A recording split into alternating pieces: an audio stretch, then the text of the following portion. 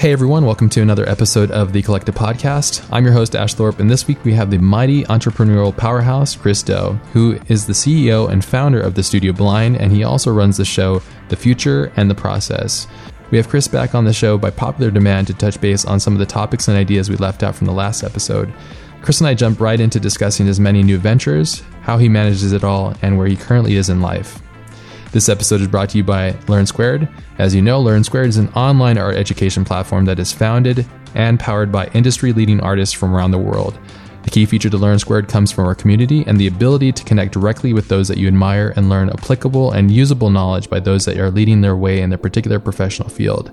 If you are interested in sharpening a particular part of your creative ability or simply curious to see how others work and problem solve, head over to learnsquared.com and begin your journey. Had an amazing time getting to know Chris a bit more on this episode, and I can't wait to share it with you all. So here we go, everyone. Episode 160. Let's roll.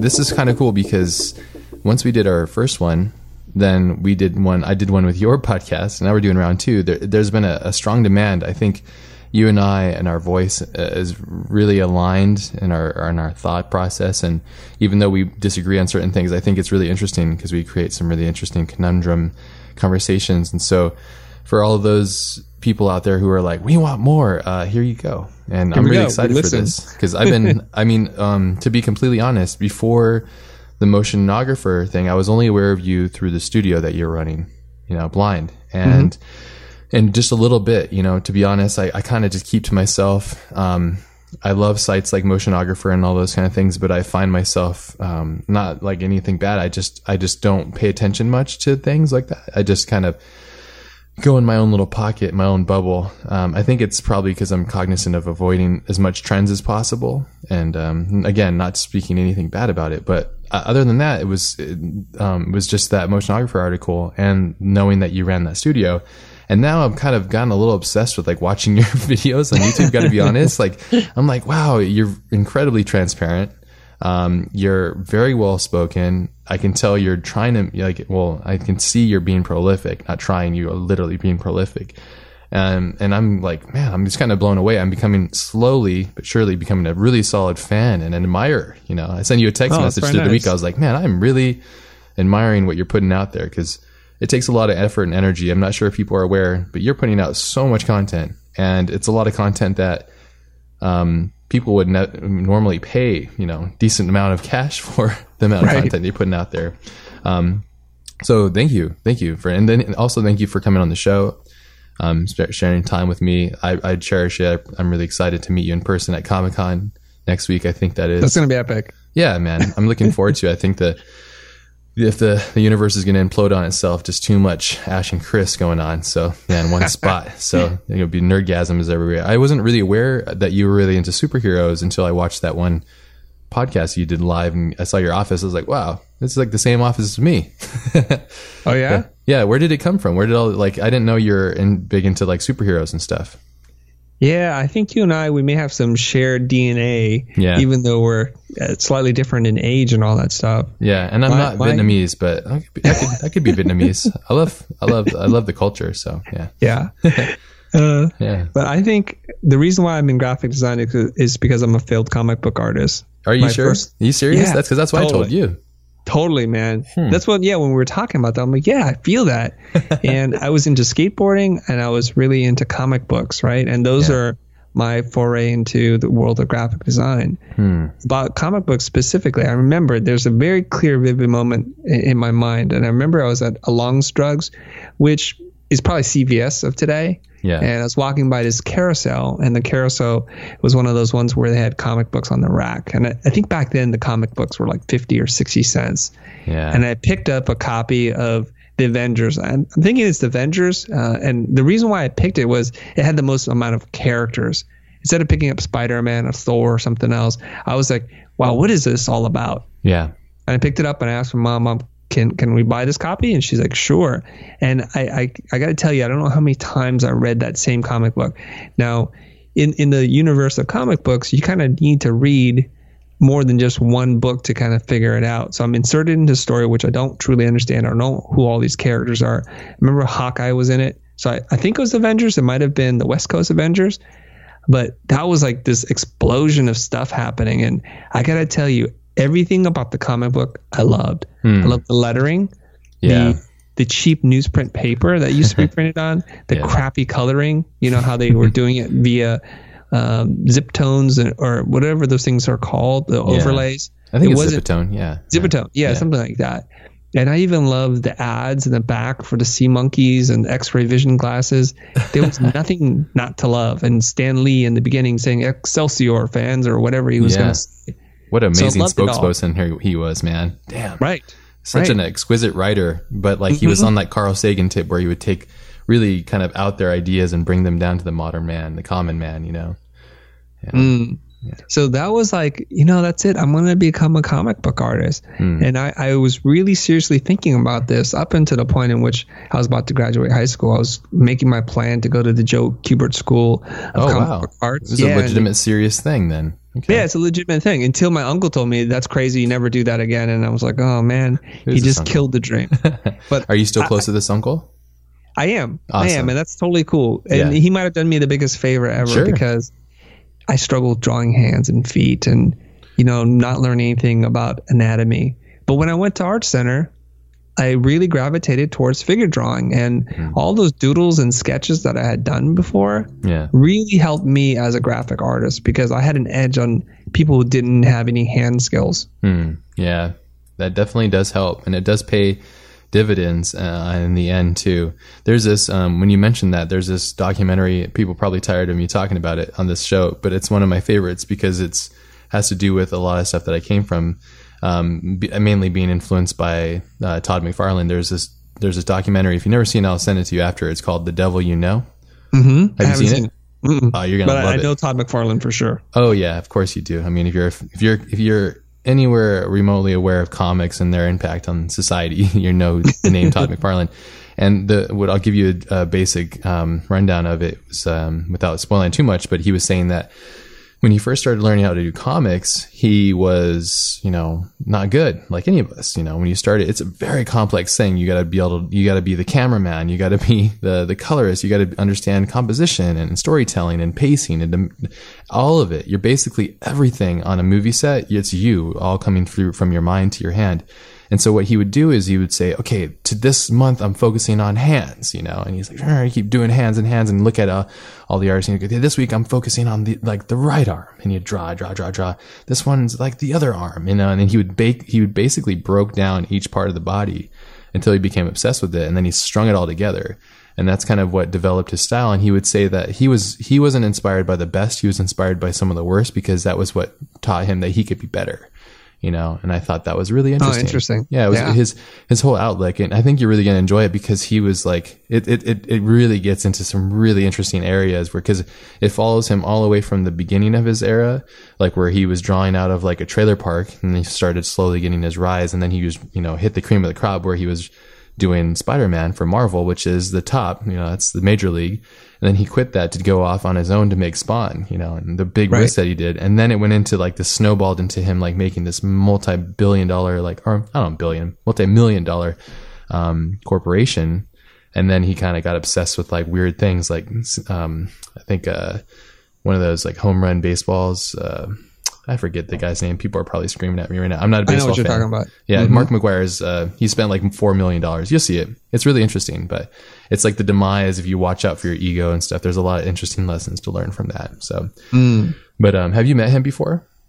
I have not. I've seen it many times at Comic-Con, but back in the 90s when the Image Comics was like dominating the scene, the mobs of people that surrounded these writers and artists were crazy. It's different today, but back then it was bananas. The line to see Todd McFarlane was out the door and back around the con. Yeah. It's pretty awesome. I mean, it's interesting though, trends that come through. How long have you been going to Comic-Con? I want to say I was going to Comic-Con when I was still at Art Center, so that was in the 90s, early 90s. It's changed a lot, huh? Tremendously, but you know, there's the diehard comic book fans that say, you know, we want our con back, but as a true fan myself, I just love that comics now, I think, are secure in their financial future. I love seeing the translations into feature films. Yeah. And it's the content we've always wanted. And it took a long time for Marvel to make their own films because they had sold off their properties or at least licensed them to other studios, and they did a horrible job. Yeah. They basically made cartoons for adults, which made no sense. The source material is way more sophisticated and nuanced. Yeah. And finally, when Marvel was able to do their own movies, the world got to see what a true comic book movie was like. Yeah. Yeah, it's pretty interesting. I'm on the fence with it. There's some of them that I enjoy and some that I don't. I'm such a picky guy with films. I just destroy them in my head every time I watch them. It's because I expect the best. It's kind of a bad thing. I can't really enjoy them. I mean, to be completely honest, though, I do love a great film. You know, I'll sit there and if you transport me, I'll go into it and I'll really enter it properly. But I think I watched the recent one. I don't know if this is a Marvel movie, but I watched Logan. I enjoyed that. That was pretty cool. I thought it was pretty brutal and it had some really interesting things. But is there a recent one that you've really enjoyed? Is Guardians of the Galaxy, is that a Marvel movie too? It is, right? It's Marvel. Yeah, that's good. Yeah, Guardians of the Galaxy is them pulling out some obscure characters that I never even knew existed. Yeah. And just proving to everybody they can still make a great film. It doesn't even matter. Yeah. I think there were parts of Doctor Strange that I enjoyed a lot, but it wasn't a perfect film. I think most of them that were produced by Marvel are pretty good. Yeah. The ones that are like 20th Century Fox or Universal or whoever else made these films, they kind of suck for the most part. Like all the X-Men movies, in my opinion, sucked. Yeah. X-Men 1 started out fine, and then it just First Class was good. Really quick. I enjoyed First Class. There's some good parts to it for sure. Yeah. Yeah. It's so difficult to make these films, you know. I don't I mean, if somebody, you'd probably take the opportunity, I imagine, because you seem to be very adventurous. Somebody came to you and said, "Hey, we want you to direct the next X-Men." Would you sign up to do that? 100%, without a shadow of a doubt, yes. Yeah. But maybe not X-Men. Like, I'm a big fan of the Hulk. Okay. I believe that there's something very fascinating about the Hulk as this kind of manifestation of a split personality. Yeah. Fused into one person. And I think Dr. Heckle really, inside. yeah, exactly. The books do a really good job of him just trying to control the demon. Yeah. And like all films, I think when you let the demon out, it's a great visceral experience. And now it's like he's hulked out the whole time. Yeah, it's too much. It's not balanced well. I think Edward Norton tried to make it, and it blew up because the studio got in the way. And I think Edward's he's an artist, I think, and I think he was trying to make a legitimate Hulk film. But then it just turned into a big giant mess. I think the only thing I really enjoyed about that was what Kyle Cooper and the amazing team at Prologue had put together for that title sequence. It was just super good. You remember that one? I don't remember the sequence. It's beautiful. It's really well done. It's got like ties together with like all these interesting photographs of damaged things, that damaged like items, and then sewn together with like maps and wire and all that stuff. Very Kyle Cooper-esque, very kinetic, and the energy of the edit's very fast and sharp, and all this stuff happens. It's really cool. But yeah, so if you had a choice, that would be it. It would be Hulk. Yeah, I would do the Hulk. And I love the run that John Romita Jr. did on it. And I forget who the writer was, but there was a whole sequence with Mr. Blue and Mr. Green. I thought that was wonderful. And I like him kind of being on the run, being oppressed. He just wants to be left alone. And society won't leave him alone for a number of reasons, right? Because he's this threat. Yeah, yeah. And I think that's really, it's kind of like Rambo. Rambo has that same kind of story arc, right? He's just like a guy who just wants to be left alone. He wants to go and live on his farm, and then he just keeps getting pulled into people's drama because they suck and they can't handle that he's such a boss, So right. It's pretty similar, and that's a pretty common story arc. And you talk about like, that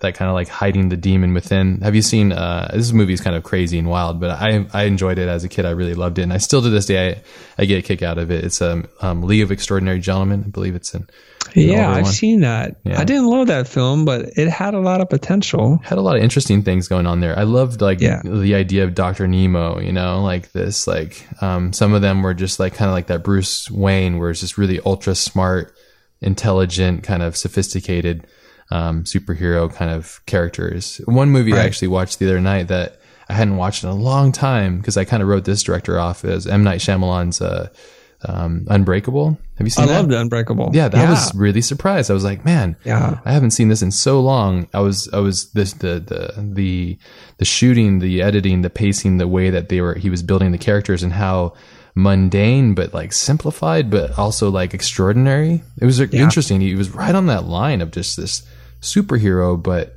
you know, he finds his powers by like lifting weights in his basement, you know. Spoiler alert for anybody who hasn't seen it, but I just love that. I thought that was so ordinary but so special too, and it was really, that newspaper scene with his son was really great too. Oh my god, so good. It's so good. Yeah. And I was really blown away. That's, to me, is a very smart, not over the top superhero film. I've always wanted to do Punisher. I think Punisher is another character that hasn't been represented properly with film. Mm-hmm. And I just do it very, almost like have you seen True Detectives? Yes, of course. Yeah. So kind of like that, very dark, mature. So if you're out there and you have that, you want to see me do it, you get me on there. I'll make an amazing Punisher, because that'd be awesome. So maybe there has to be a petition going around somewhere to get asked to direct the Punisher film. I would love that. My goal is to hopefully get more into doing these things, and I really feel strongly connected to these things, and I feel like I could put up a good fight to create the content that I think is worthy of an audience. I feel a lot of times people just use the name, you know, but I think, do you feel like audiences are getting smarter? I really do feel they are, especially if they're watching content that you're putting out constantly, and other people like yourself on YouTube just like throwing out crazy amounts of information. Do you feel like the audience is getting smarter? I think they are, and I think studios or people who are making films need to recognize that they're speaking down to their audience, and when they speak at their level, they get rewarded for it. I think so too. I think it was George Lois. I think he said, if you think your audience is dumb, you're going to end up doing dumb work your whole life. You know, and I love that. Have you ever read his book? I'm sure you have. Damn Good Advice for People with Talent. I have not read that book. Oh man, I have it sitting behind me. It's I think amazing. I actually own 2 copies of it. Yeah, it's so good. I mean, this is kind of gross, but it's like great toilet book, not in a bad way. It's just like there's these little nuggets. It's like page by page, and you just turn the page, boom, it's like a nugget of thought, and you just put it in there and go, okay, awesome. And there's just so many little awesome quotes and things to think about and chew on, you know. And he really was ahead of his time, and a lot of the things and the way he was approaching his way of communicating, I thought was really interesting.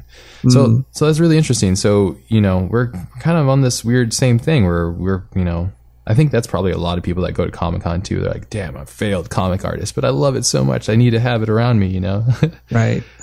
So, I mean, we already kind of talked a little bit about the past, and my goal with the last episode is to really personify you, because I felt like, you know, people might have judged you harshly and quickly, which I totally get, because you threw a fireball out there, and that's fair. Yeah, totally fair. Which is good, and I admire you for that, because I was watching some more of your episodes, and you're like, I think it was the one about posting on social media, which I found to be incredibly useful and very, because I'm starting to ramp myself up and get ready to kind of share more stuff and be more dynamic online and stuff, and I found it was really resourceful in having, I forget the name of your guest. She's really Melinda. Nice. Yeah. Yes, she was great, and I think it was a great case study to have her on there, because you guys are bouncing things back and she's explaining her fears, and I love the way you smirk when you take notes down, and you have the answers that you're trying to figure out with her and stuff. I thought that was really great.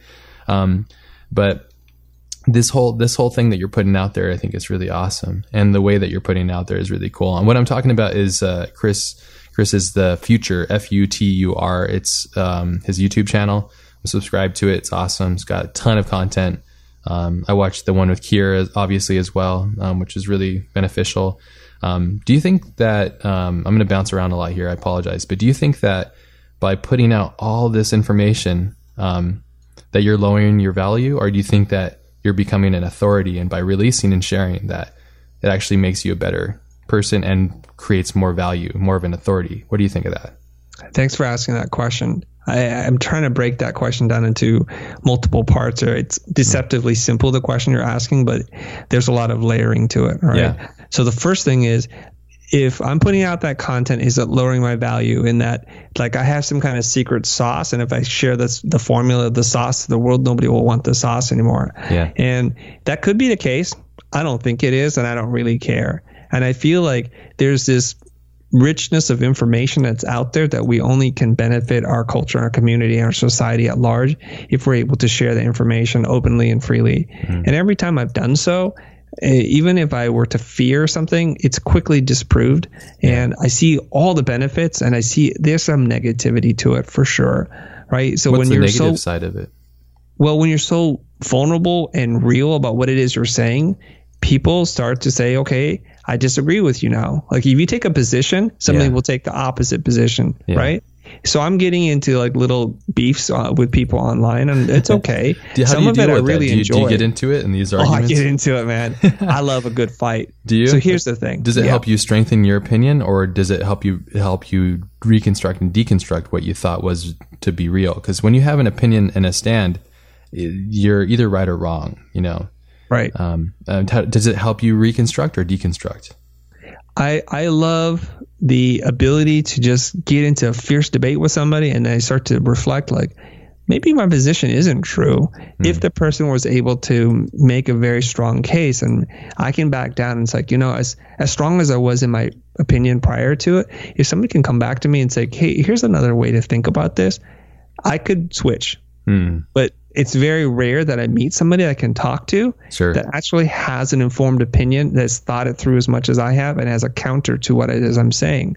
Most of the times it comes from some random assumptions that they've made about who I am and what my beliefs are, and we'll get into it. And to be honest with you, a lot of it really gives me fodder for things that I write. Okay, so when you see a crazy post from me at 3 a.m. or at 8 o'clock on a Saturday, whatever it is, it's because somebody asked me either an innocent question or responded in a really strong way, and then I would write a response. But then as I wrote it, I was thinking, hey, I think I need to share this with more than just one person. Sure. And that becomes a tweet or a graphic or something, and I put that back out. Yeah. So there are some negative things. Other negative things. If I speak to a client now and they're aware of the videos and the things and the tactics I'm using, what the heck? Like, what do I say now? I'll give you an example. There was a potential client who watched our YouTube channel, and they were fans, and they were like, okay, we're getting on the phone and we're talking. And the whole time when they're talking, I'm sitting there thinking, what the heck am I going to say? Like, do I go with my plan A, which they already know? Is there a plan B or C? And the most fascinating thing happened. They took all my points for me and just answered it. Like, I didn't even have to argue with them or to use any kind of that mental jujitsu with them at all. They were just fans that bought into the process. They know what I'm going to say, so they just say it for me. And I'm like, okay, any questions? They're like, no. Okay, great. Let's do business together. I think that's smart. I think what you're doing is smart. Personally, I have a real, just to be honest, I've always had a hard time like sharing in a sense. I don't know what it is. It's like, I think a lot of people share this feeling as well. Like, because if I give it all this special sauce, everybody's gonna copy me, and they're gonna just clone me, and I think what you're doing is you're creating like you're making you're turning yourself into a celebrity, and I think being an authority on the topic, I think that's really interesting because you didn't have to, like what you just said right there is proof in the bag right there, that you didn't even have to waste the time and effort to mental jujitsu them into submission. They already understood your formula and were on board with it. They put themselves in the lock, if you will. I just stepped in the ring, like, okay, they're going to tap. Like, we haven't even started. Yeah. And it's wonderful to see. That's interesting. That was a very strange and pleasant surprise for me. Yeah. Here's the other thing I think, and I want you to think about this, Ash. I'm going to say it for me, and I'm not saying like my way is the right way. Okay. So if it comes off weird, forgive me in advance. Okay. That's fine. Yeah. I'm going to say this. It's like, I give away stuff all the time. I learn it, I give it away. And I think to myself, if I'm threatened because somebody has learned a trick or a phrase that I've used and I'm now on their same level, then I have a lot more to work on for myself. No amount of tricks or tools or a texture pack or a plugin did find me. I'm more than all those things. Yeah. Yeah. That's true. And that's a good way to look at it too. I would say that for those that are listening that are still like maybe entering the industry or junior, we're in a completely different place than you, and I think that's one thing I wanted to bring up as well. Like, you have a successful business, you have employees, you have a foundation. And I think that's something that I think is really interesting to think about as well, is that you don't teach at Art Center anymore, I think, from the last time you mentioned, right? Yeah, I've taken a semi-permanent break. Okay. And so, I mean, you've reached the echelon of teaching and you've accomplished a lot of stuff. And I think you're now at the phase where you can do these things and take a risk. But what I love about it is I've worked and I've known a lot of people at like in your position or like leads or creative people that run companies and stuff. And man, you are completely opposite to them. They will just hide away in their hole and not share anything with anybody. They have no social presence. They're not even in that spectrum. And I think, I think you're just ahead of the race here. I don't know if that makes any sense, but I think by sharing, I think there's something really interesting that you're doing. I think when you're getting this negative feedback or comments, I think Joe Rogan says it perfectly. It's like little bits of venom, like little bits of venom builds your immune system, and that little bit of venom gets you to make sure you're staying humble, keeping yourself in check.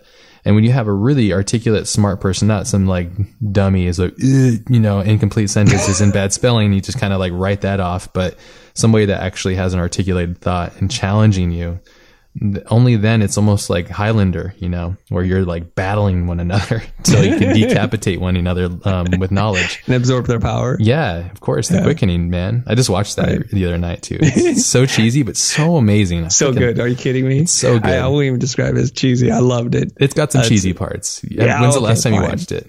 Oh, yeah, I watched it when it originally came out. Oh, okay. You need to rewatch it then, because then you're going to be like, oh, man. But no, I mean, trust me. I mean, the Queen soundtrack and just all the freaking epicness. It's just so fun. But back to the thing, though, I think that's interesting. And by sharing and opening yourself up, it seems like, and we've talked about this, you've coached me on like dealing with negative feedback and your processes of dealing with that. And I'm not sure if we talked about last time. It would be really interesting. I would love it for you to kind of coach anybody out there, because there's a lot of problems I think with people, their fears of posting things or being out there and being exposed online and stuff, and dealing with that, negative feedback. You went on a really amazing rant on your on that one that you did with about posting up and the fear of posting things up, and you talked about like the opinions of others, how they don't matter, which I thought was great, and I don't know why that still affects me. And then the second one you mentioned is like people or like you copied this or that's not authentic or not original, and you went like it was it was so funny. I was seeing you getting so fired up, and you're just like and she was like, whoa. And you just went into it, and you're looking right in the camera through the soul of the people that were like antagonizing you, and you were like, shut your damn mouth, nothing's original. And I thought it was pretty awesome. But I'd love for you to kind of recap for those that haven't seen it, your thoughts on originality and also people like, the fear of posting these things or sharing themselves with others due to negative feedback. So little context here. I had just literally the night before, I was part of a 3x3 panel discussion at Art Center on the very topic. And I was brought in as the maverick, the rebel without a cause, if you will. So there was the professor who was talking about the history of original work and plagiarism, the art history kind of thing. And then there was an intellectual property attorney. So I was the guy who's put in there to stir things up. Right. And so I really kind of thought about it, and I prepared an oral debate ready to go. And the other guys, I guess we all kind of sort of agreed on things. Like there's a legal part. And I do want to say this so that people don't misconstrue what I'm saying. Yeah. If you take somebody's work and you put your name on it, that's called forgery. Yeah. And there's no place in the world for that. Okay. Yeah. But there's a lot of ways that you can be influenced by something. And I put it on the ballpark of just fairness. And I think so much of our discussion in the creative community is about trying to do something original and different, that it kind of shuts down just growth and learning. Yeah. So if we can just redefine what it is we're trying to do, is less of trying to be original, but just trying to grow. And the best way I know how to grow is not just to borrow something, but to copy it, to trace over things, to just try to emulate the people that you worship to the T. And inevitably, through your hands, through your eyes, something about it changes. Yeah. And the IP attorney, he said something like this. He says the best forgers have extremely high IQs, because it takes a certain mindset to be able to do that. We're talking about exact copies, okay? Yeah. So the other idea that I really wanted to share with everybody was this, is like, you know what? We're on the earth for a very short period of time. Yeah. And we are strong because of the people who came before us, who invented certain things and passed it on to us. Imagine for a moment if those people were throwing IP patents on everything, right? And protecting every single idea. Where would we be as a society and a culture? Forget about the graphic arts for a second. Yeah. We would be nowhere. We'd be still kind of rubbing sticks together trying to make fire because the guy down the way didn't share with us how it was built.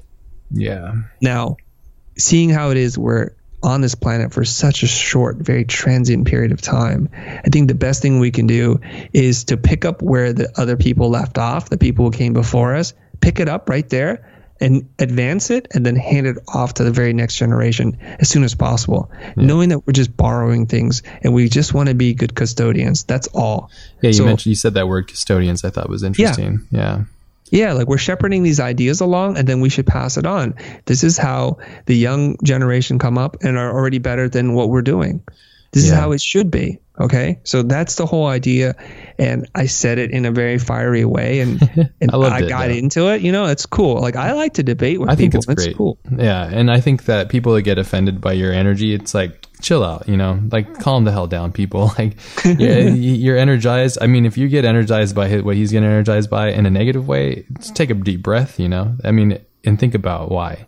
It goes two ways, you know, and perspective is just opinion, and it's just like based on your own personal view of things. And I think that's what makes it interesting. But I'd have to say I'm completely on the same board. I'd like to add to what you said though is, and I think you mentioned it in the episode is called, it's on the Future podcast.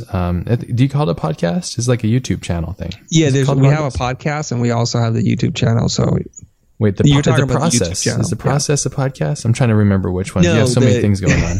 There are a lot of different things, and we're confused ourselves. And I had that on my questions list. Like, how do you manage all this stuff? So yeah.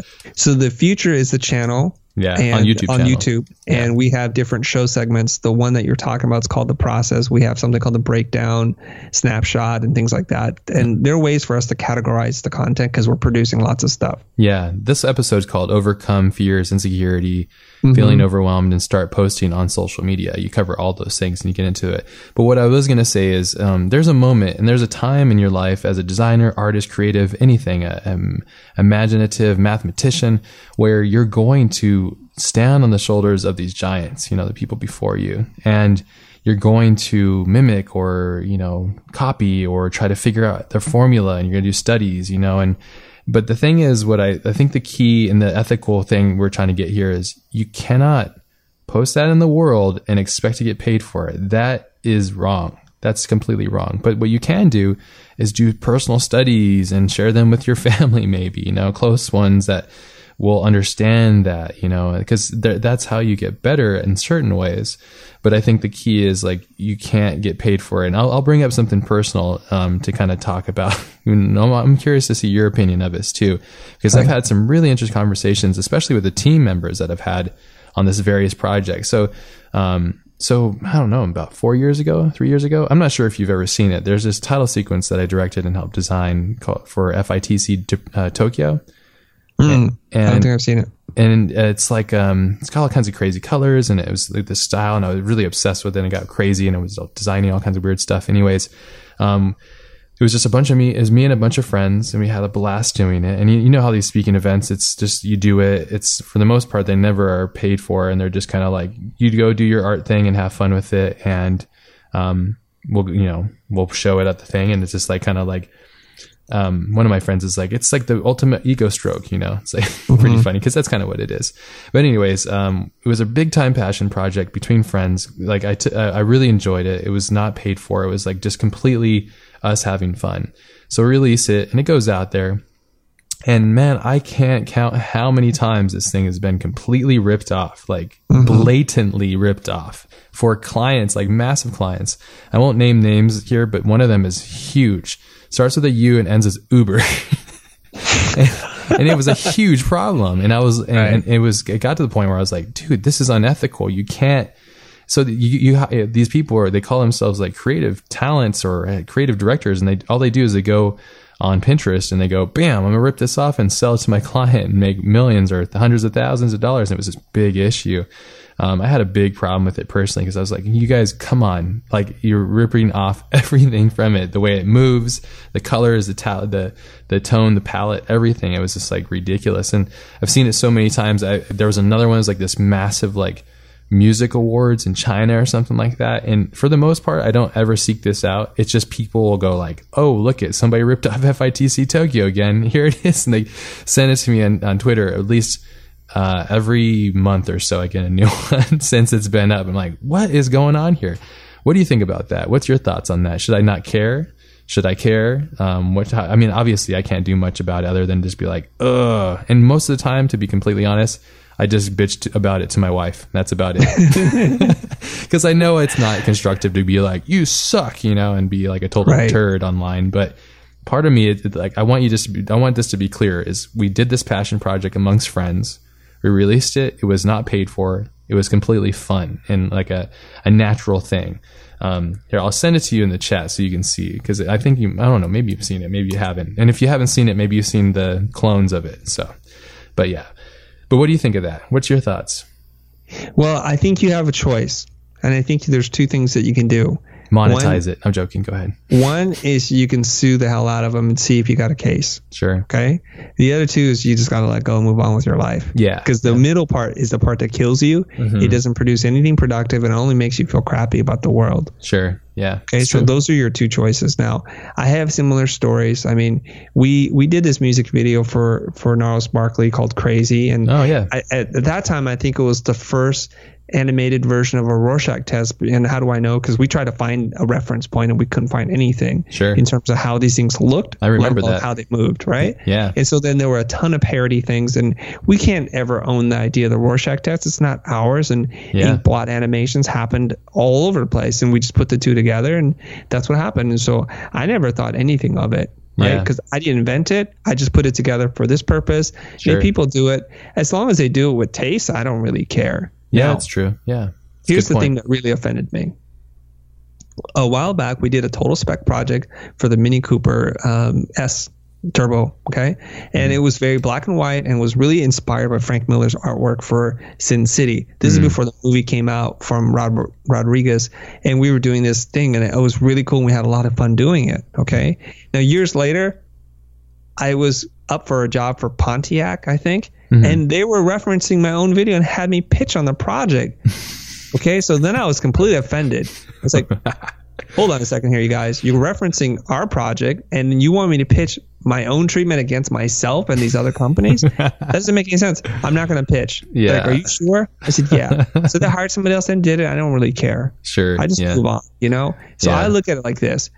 My work is not a reflection of me. It's a thing that I made. Okay. Yeah. And it's like Venom, we're going to try and weave in as many comic book references as we can during this podcast. I think. Let's do it. Like, it's a living creature, right? Parts of its costume. I thought, when Venom shoots a web or a blast, I guess that part's not part of him anymore, because otherwise that's his child or something he shot off, and it didn't make any sense. So I look at, I create stuff, and I am a product of all the things I've seen and experienced. And so who am I to say anything that I have is original? Sure. Yeah. I'm just going to make it. I'm going to profit from my idea for as long as I can, and then I'm going to move on. Yeah. Now, in the opposite spectrum of what we're talking about is people who are patent trolls who file the most abstract, generic patents only to sue other people for making things that could actually move the world and our society forward. Do you know what I'm talking about? Oh, yeah. Those are bottom feeders. I call it, I always think of those people as like the shark on the side of or the little fish on the side of the shark. Yeah. So for those people, I think they're just trying to profit from something because they're working the legal system. But how much better would our society be if at some point, I do understand if you spend a ton of money doing R&D and you figure out a solution for cancer, you should profit from it.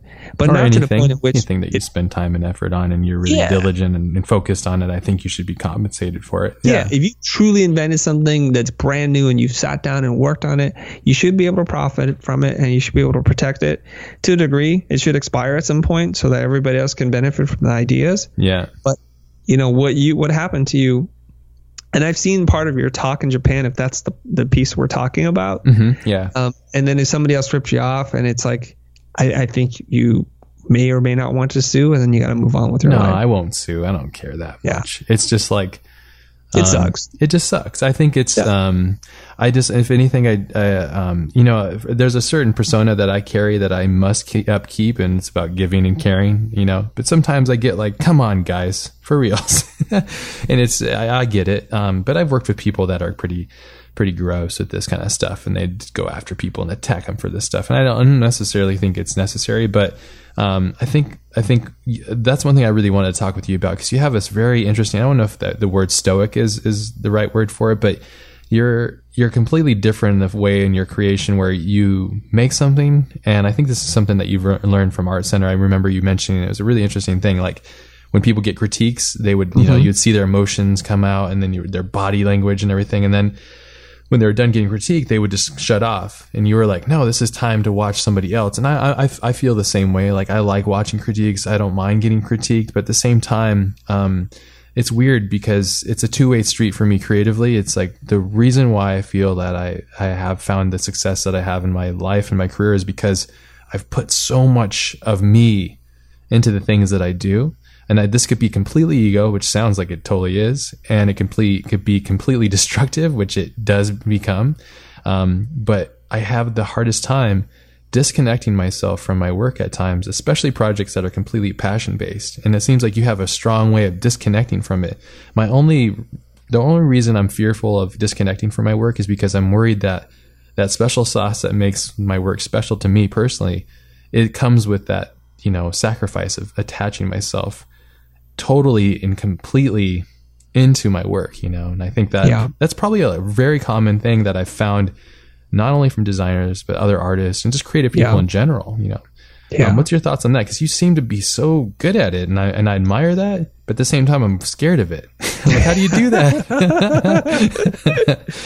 Well, let me just say something. The word stoic is a fair way to describe how I am, and with your work, even keeled, that kind of stuff, to how people describe me and accept that. And I wear that as a badge of honor, to be honest. Yeah. Now, I think when you're making work, you need to be passionate. You need to be emotionally involved. You should try to make work that elicits an emotional response from another human being. And if you've done that, you've done a really good thing. Sure. Okay. But my philosophy is once you've finished the work, that's something else. Like, we don't even know what that is anymore. I don't know who made it.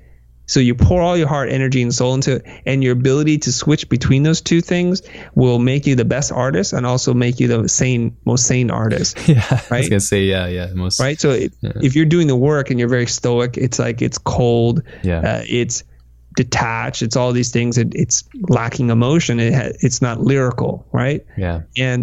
But then if you are emotional after you create it, it's like you can't take any criticism. You can't look at it objectively and say, what could I do to make this thing better? Yeah. What can I learn from this, right? Because then you assume a very defensive posture because there is no separation between the work and yourself. That's so difficult. I'm going to just tell you something. When I was a younger person, when I was in my late teenage years. Don't age yourself too much. I was like an emotional basket case. I really was. Okay, good. That's good to hear. It's good to hear. Torn up inside. I was madly in love with this girl. And when we didn't talk or something funny was happening, I got the knots in my stomach and I was just turned inside out. I cried like a baby all the time, and when things didn't work out, I was super angry. I was like knocking stuff over.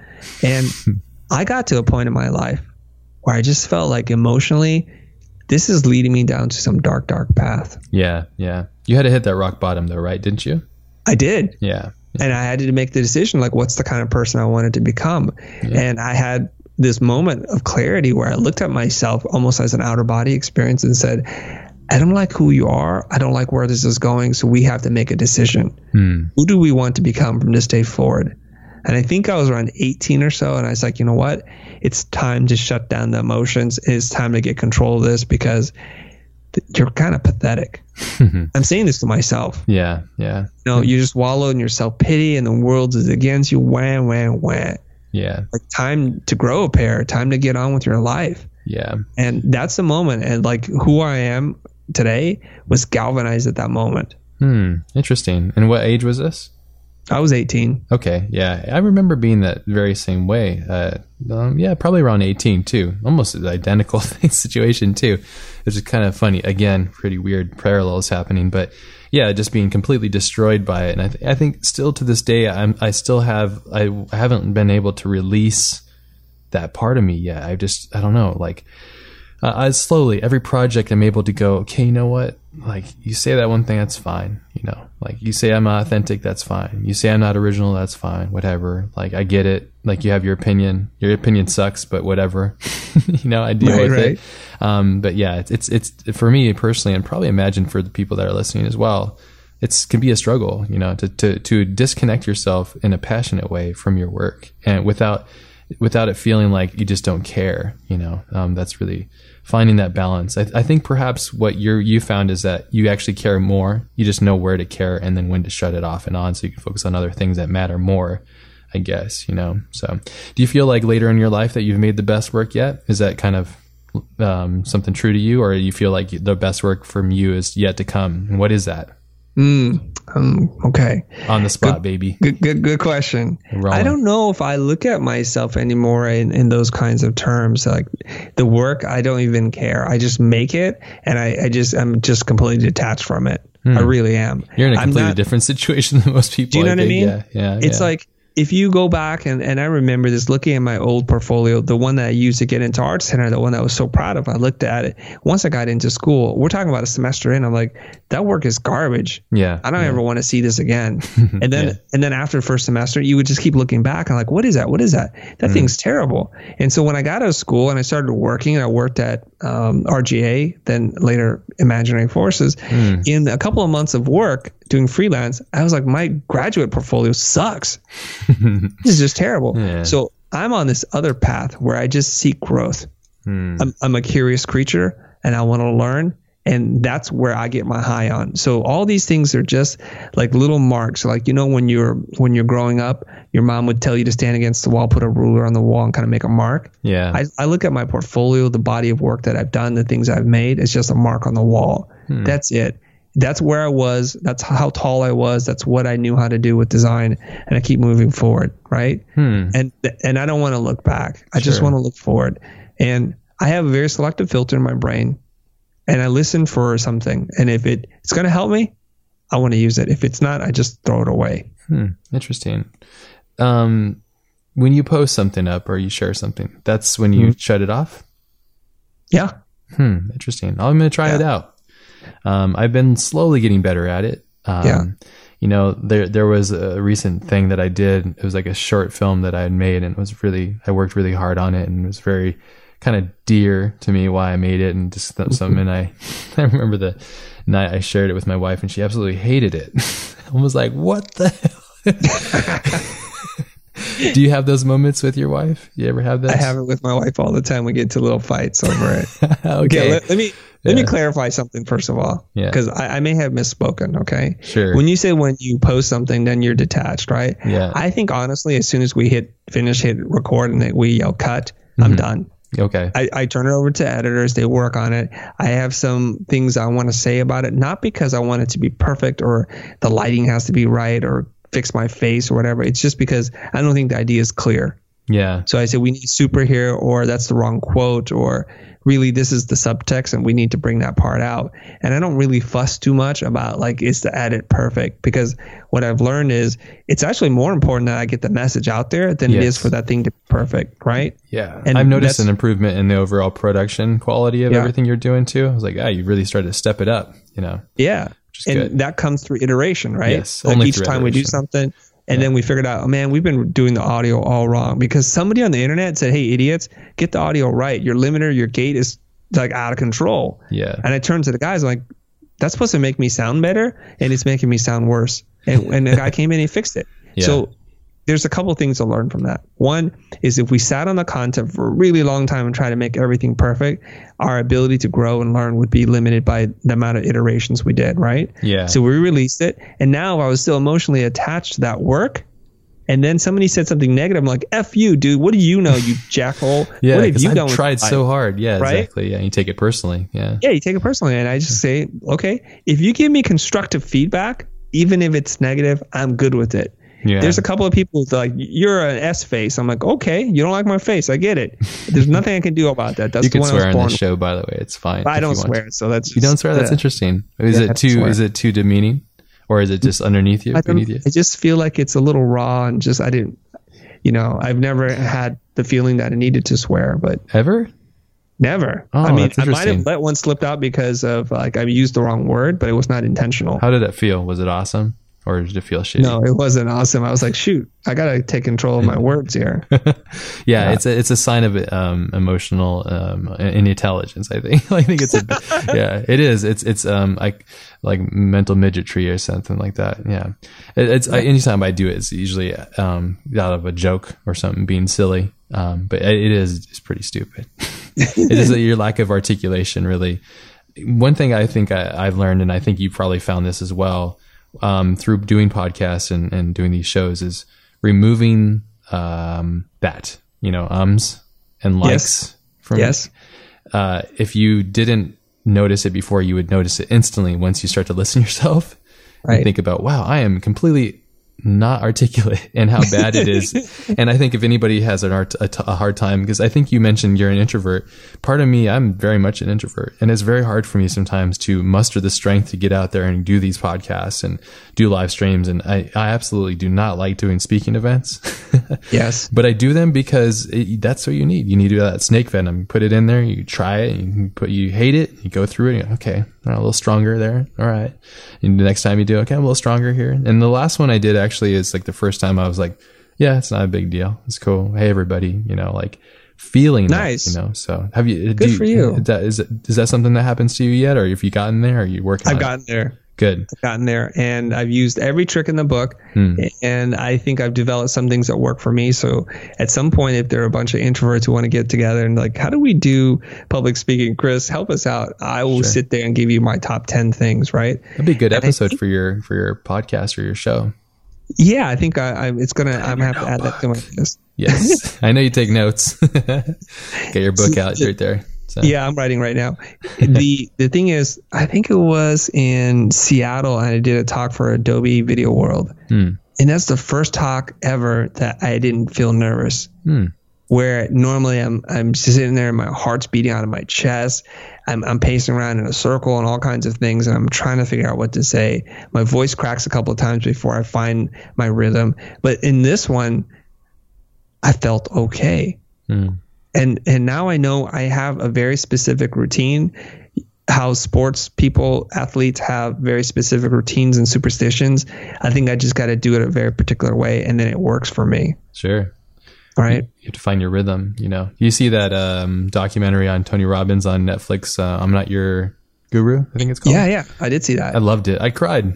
That one part. There was some powerful moments there, man. Yeah, I was tearing up, man. It was heavy. To be completely honest, what's weird is I must be living in a bubble. I've never really focused on him or really I've never read any of his books I remember him from his shows when I was a kid, and I was like, what is this? To put Seinfeld on. The infomercials that are a little cheesy. Yeah, super cheesy. Yeah. They just weren't delivered properly. But that, if you're listening, you haven't seen that, it's amazing. It shook me up, and it really, man, he just goes right into those people and gets right to the freaking juice. And I love one of the funniest things. I was giggling because, before you do a speaking thing, you got a lot of energy, a lot of angst, and he just says like punch in the air, and he's all doing jumping jacks and all these things. And I don't necessarily do that, obviously, because I think I'm not Tony Robbins yet, at least.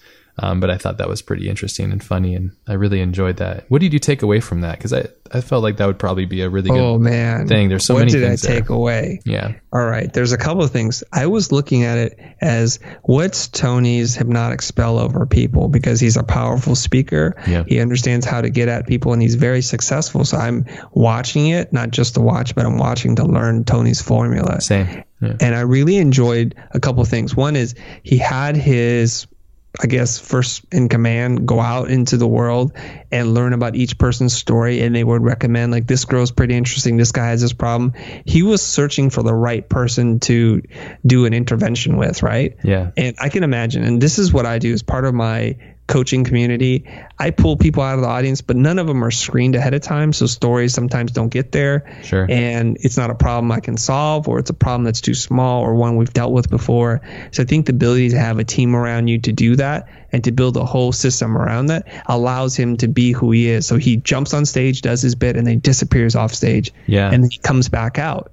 And the other thing I learned too is that he's sitting there, he's listening, he's able to tie certain things in, and he's obviously incredibly connected to this world, this community, and this way of speaking and helping people overcome their problems. And I found that there were similarities that I could do better. Awesome. So I was just looking at the Tony Robbins playbook, up and down, from how the event was organized, how he spoke to people, even him saying, I want that track. Play that track because this is going to get them pumped up. Yeah, he knows. It's going to create some emotional connection with them. Dumping either endorphins. In a vulnerable state, or put them in a happy state, or a I can do anything state. So he's orchestrating all these things from top to bottom. Yeah. And of course, there's all the backstage stuff. It didn't really delve too much into his personal life, which I would like to know a little bit more about. Yeah, me too. Yeah. But that's maybe a different movie for a different day. Yeah, I think so too. You're absolutely right. He has a massive production. He's a manipulator, not in a bad way. I'm not saying this in a bad way. I think he's on the same level as like a David Blaine. He's just doing a different type of magic trick. He's doing a cerebral mental magic trick basically on people. Right. And it's somewhat hypnotic in an interesting way, you know, like when he gets deep, he has the music guy turn up those strings, you know, and he gets in there and he's looking and he's got this super heavy core intent and he's willing to go there. And I think that's really what separates him from a lot of people that I've noticed. He's willing to go to the point where he's going to break himself and expose himself to everybody because he knows once he does that, people love him more. And I think that's really something interesting there. I was really surprised, though. It's speaking of swearing, he swears a lot. And I was like, wow, this is interesting. You know, I wonder why he's doing this, because this is really, it's very provocative and it's not normal. I think for most people, like, you know, to go these things, if people are normally a little more articulate with their word and stuff. But I think he just was like, man, he was just cussing up a storm. That was I think it's deliberate. Of course, everything he does is deliberate, though. You know, he's 5 steps ahead. You know, he's 5 steps ahead. Yeah. I think he's swearing because it makes him more relatable. I think it makes him more human, and he uses it to break the tension. Yeah, yeah, to show he's flawed and to be on that page of emotional like instability, I guess, you know. But no, definitely, it's funny because you know our childhood. Oh, we're into comics now. We're like, ooh, the Guru movie, you know. Mm-hmm. our desires, studies, and interests are so funny as they waver through time. You know, I never would have thought I would have been focused and I've only watched it once. I felt it was good enough for me to watch it once and really got into it. It was a little heavy for me. I have a hard time if I watch one of those things that makes me cry. I'm like, damn, I got to be ready for it the next time. Like I can only watch 7. I don't necessarily watch it in 7 and cry, but I can only watch 7, you know, every other year. So although I really enjoy, I love the cinematography and studying the film and the pacing, the editing and young Fincher and everything. But yeah, I think that you know, there's certain things that I can only watch so much. What's something that you've watched recently that really just kind of blew you away? It can be anything, YouTube video or whatever. It just kind of like was like just hit you at your core. Oh shoot!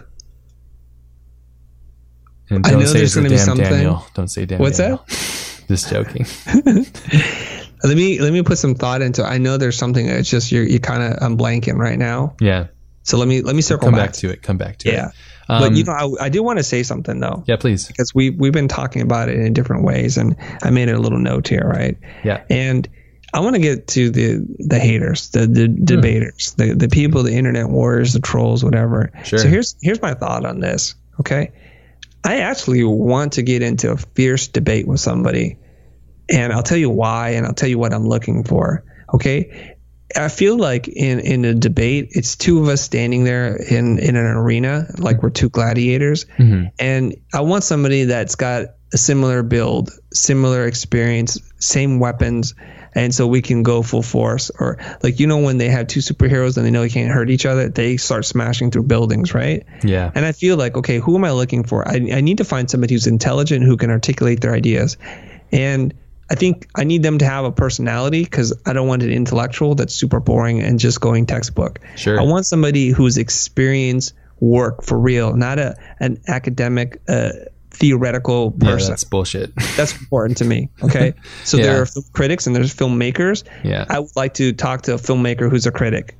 No, okay, there you go. I like that. So they understand it, Yeah, I'm going to write that down. That's really important to me. I also want somebody who's successful and is successful today, not from years ago and not going to be successful, but already is successful, has something, so we can sit there and talk about things and relate and then go toe to toe. Relevant. Yeah. This is the thing. I want to do that because when I go up against somebody who's really smart, and there's a lot of smart people on the internet for sure, but they haven't done anything, they have no experience, so they're just talking out of their butt. Yeah, I get it.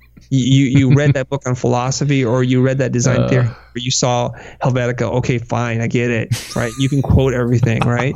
But you've done it with your life. Shutting them down with the slam dunks everywhere. This is great. Yeah, so shut up. Go at it, and you want to say like you're so superior. Yeah. It's easy for me to beat that argument. It's like, so what kind of credential, what kind of metric do you want to use to measure how superior you are to me? Yeah, yeah. You have a company? No. You ever made any money? No. Have you saved any? No. Yeah, have you won an award? Any award? Forget about it. Yeah. I don't even care. No, you haven't. So if I wanted to, that would be my trump card, my nuclear button. I would just drop it on your head, and that would be the end of it. Right? Oh yeah, yeah. So I want a fair fight. So I invite people. Yeah, if you're listening to this, let's do this. So I can go at it with them. Yeah. But almost all of them refuse to come on the show. Sure. They're like, well, it's slanted. I'm like, dude, I'll give you open forum. Yeah. We can do a chess clock where you have 5 minutes and I have 5 minutes. I'm ready to go at it because here's something. And my wife's like, why do you like to argue with people? Because it crystallizes whether or not I'm thinking the right thing or not. Sure. And I've enjoyed it. I've argued with people who are super smart, and I've enjoyed it. And do you like getting shut down too? They don't shut me down. No, you haven't been shut down yet. I don't think so. You gotta get shut down. Yeah, you're waiting for somebody to come in there and just smack you around a little bit, just make sure you're feeling alive. Because here's the thing. I really feel this, Ash, and I could be totally smoking glue here, right, or sniffing glue. Is that when somebody drinking glue? Okay, I don't know the expression. Drinking weed. Okay, sorry. Drinking weed, yeah.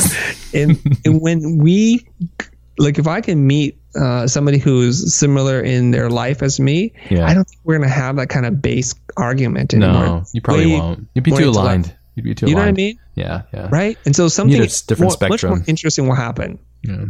They'll judo flip me in a way I'm like, wow, that is deep, man. It won't be some stupid crass comment that they just throw out there. Sure. Because I would really like to just go fully unchained. Now, some people think I'm really intense. Like, you haven't seen anything yet, baby. That's cool. Like when you really want to go at it, I wish I had it. I wish I could oppose you and be like, yeah. You can't. Come on. I don't know if I have anything that I would like care to battle with you about enough to give you what you want. You want to get your nut off with some epic like battle, like mental battle. So I don't think I have that, honestly. But you know how you do jits, right? Yeah, and of course. You're able to release your aggression, and of course, you don't want to fight a kid who's like 55 pounds. Sometimes I just need to feel good. You don't want to fight a guy who's 400 pounds. Sometimes. You want somebody who's got equal training, who is at your level or a little bit better, so that you guys can go at it and you don't have to pull your punches. No, you're right. There's a thing, and I think I mentioned it when we spoke, but this is something that I learned from jiu-jitsu and the reason why I love jiu-jitsu in so many different freaking ways, I just love it so much. But one of the things I learned is that when you train, you're supposed to train when you're going to open rolls, like open mats, like full on sparring, you're supposed to go with somebody one belt below you, one belt above you, and then one at their same level. What you're supposed to learn from that is what you've learned, what you have to learn, and where you are.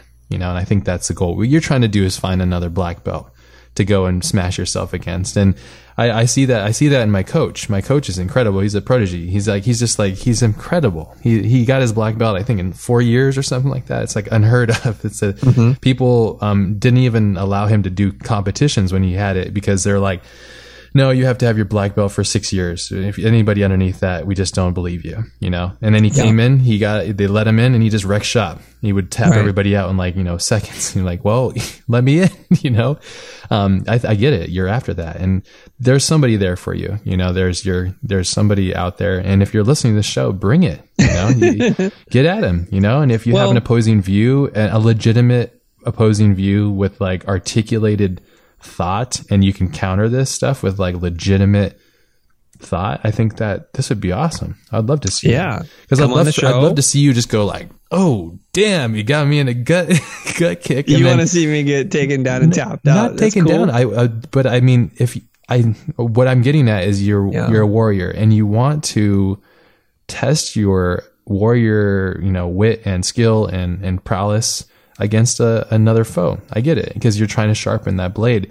Only way to sharpen it is to find that opponent who's going to really push it. I'm not, don't get me wrong. I'm not saying I want to watch you get demolished. That's not cool. Why would I want that? That's dumb.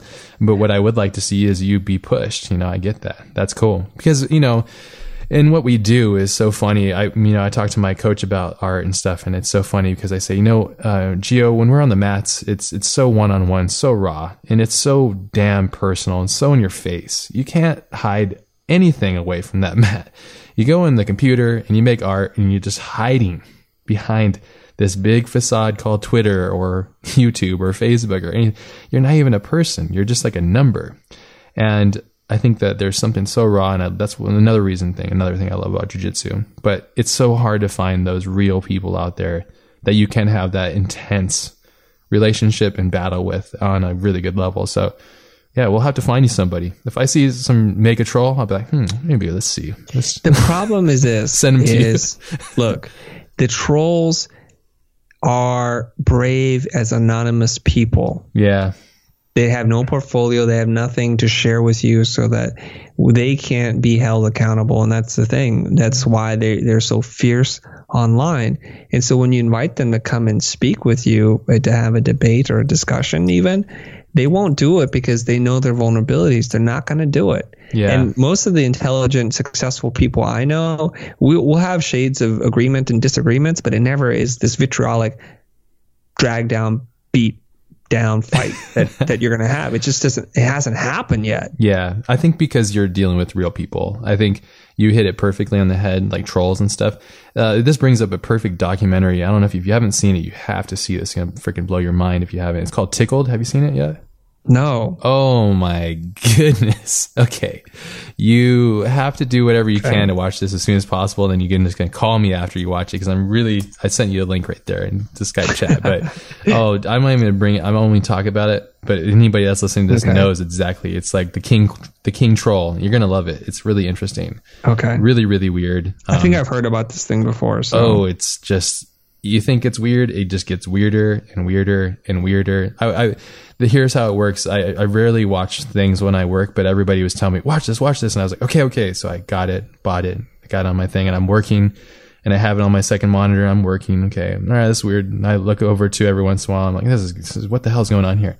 Halfway through it, I had to stop what I was doing and complete focus on this thing. I was like, no effing way this is happening right now. I cannot believe this. You know, it's a tale only in the millennial generation. You'll see. I'm really curious to see what you think, because but I'll definitely check it out for sure, but not when I have work to do, obviously. Sure. Yeah.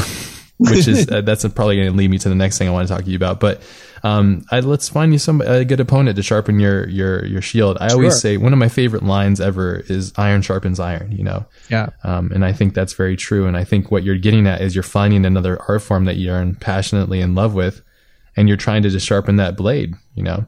There's somebody out there, dude. You know, I'm sure there is. I'm not saying, I want to be clear. I'm not lying awake at night thinking, is there going to be an opponent that's worthy of me? I'm not thinking like that at all. I'm just saying that I like having a robust, spirited debate. Mm-hmm. And as long as somebody's got a point to make, I'm good, man. Let's go at it. Yeah. I'm good. And I would enjoy that.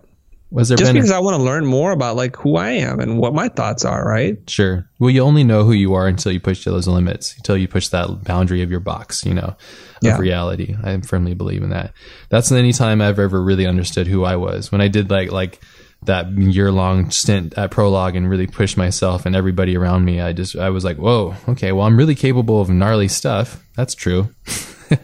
And then after that, I was like, okay, I'm going to take it a little slow down a little bit more. But yeah, only until then did I know I was able to do, and my passions and my abilities could get me there. So I get that. That totally makes sense.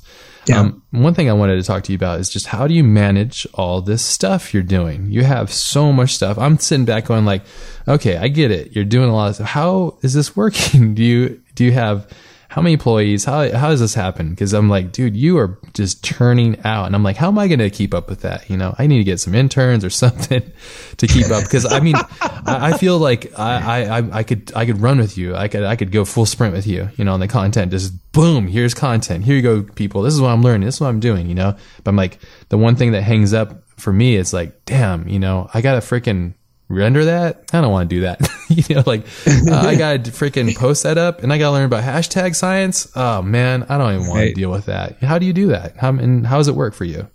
Okay, I'm going to answer that, but I'm going to just close the door. For some reason, there's like a parade of motorcycles going by here. Oh, I didn't even hear it, but go for it. Oh, you don't hear it? No, I don't hear it. Okay, let me just come right back, all right? Yeah, go for it. Edit point for whoever's cutting this. Hold on. No, there's no editing. So I'll stay here, and I will talk about...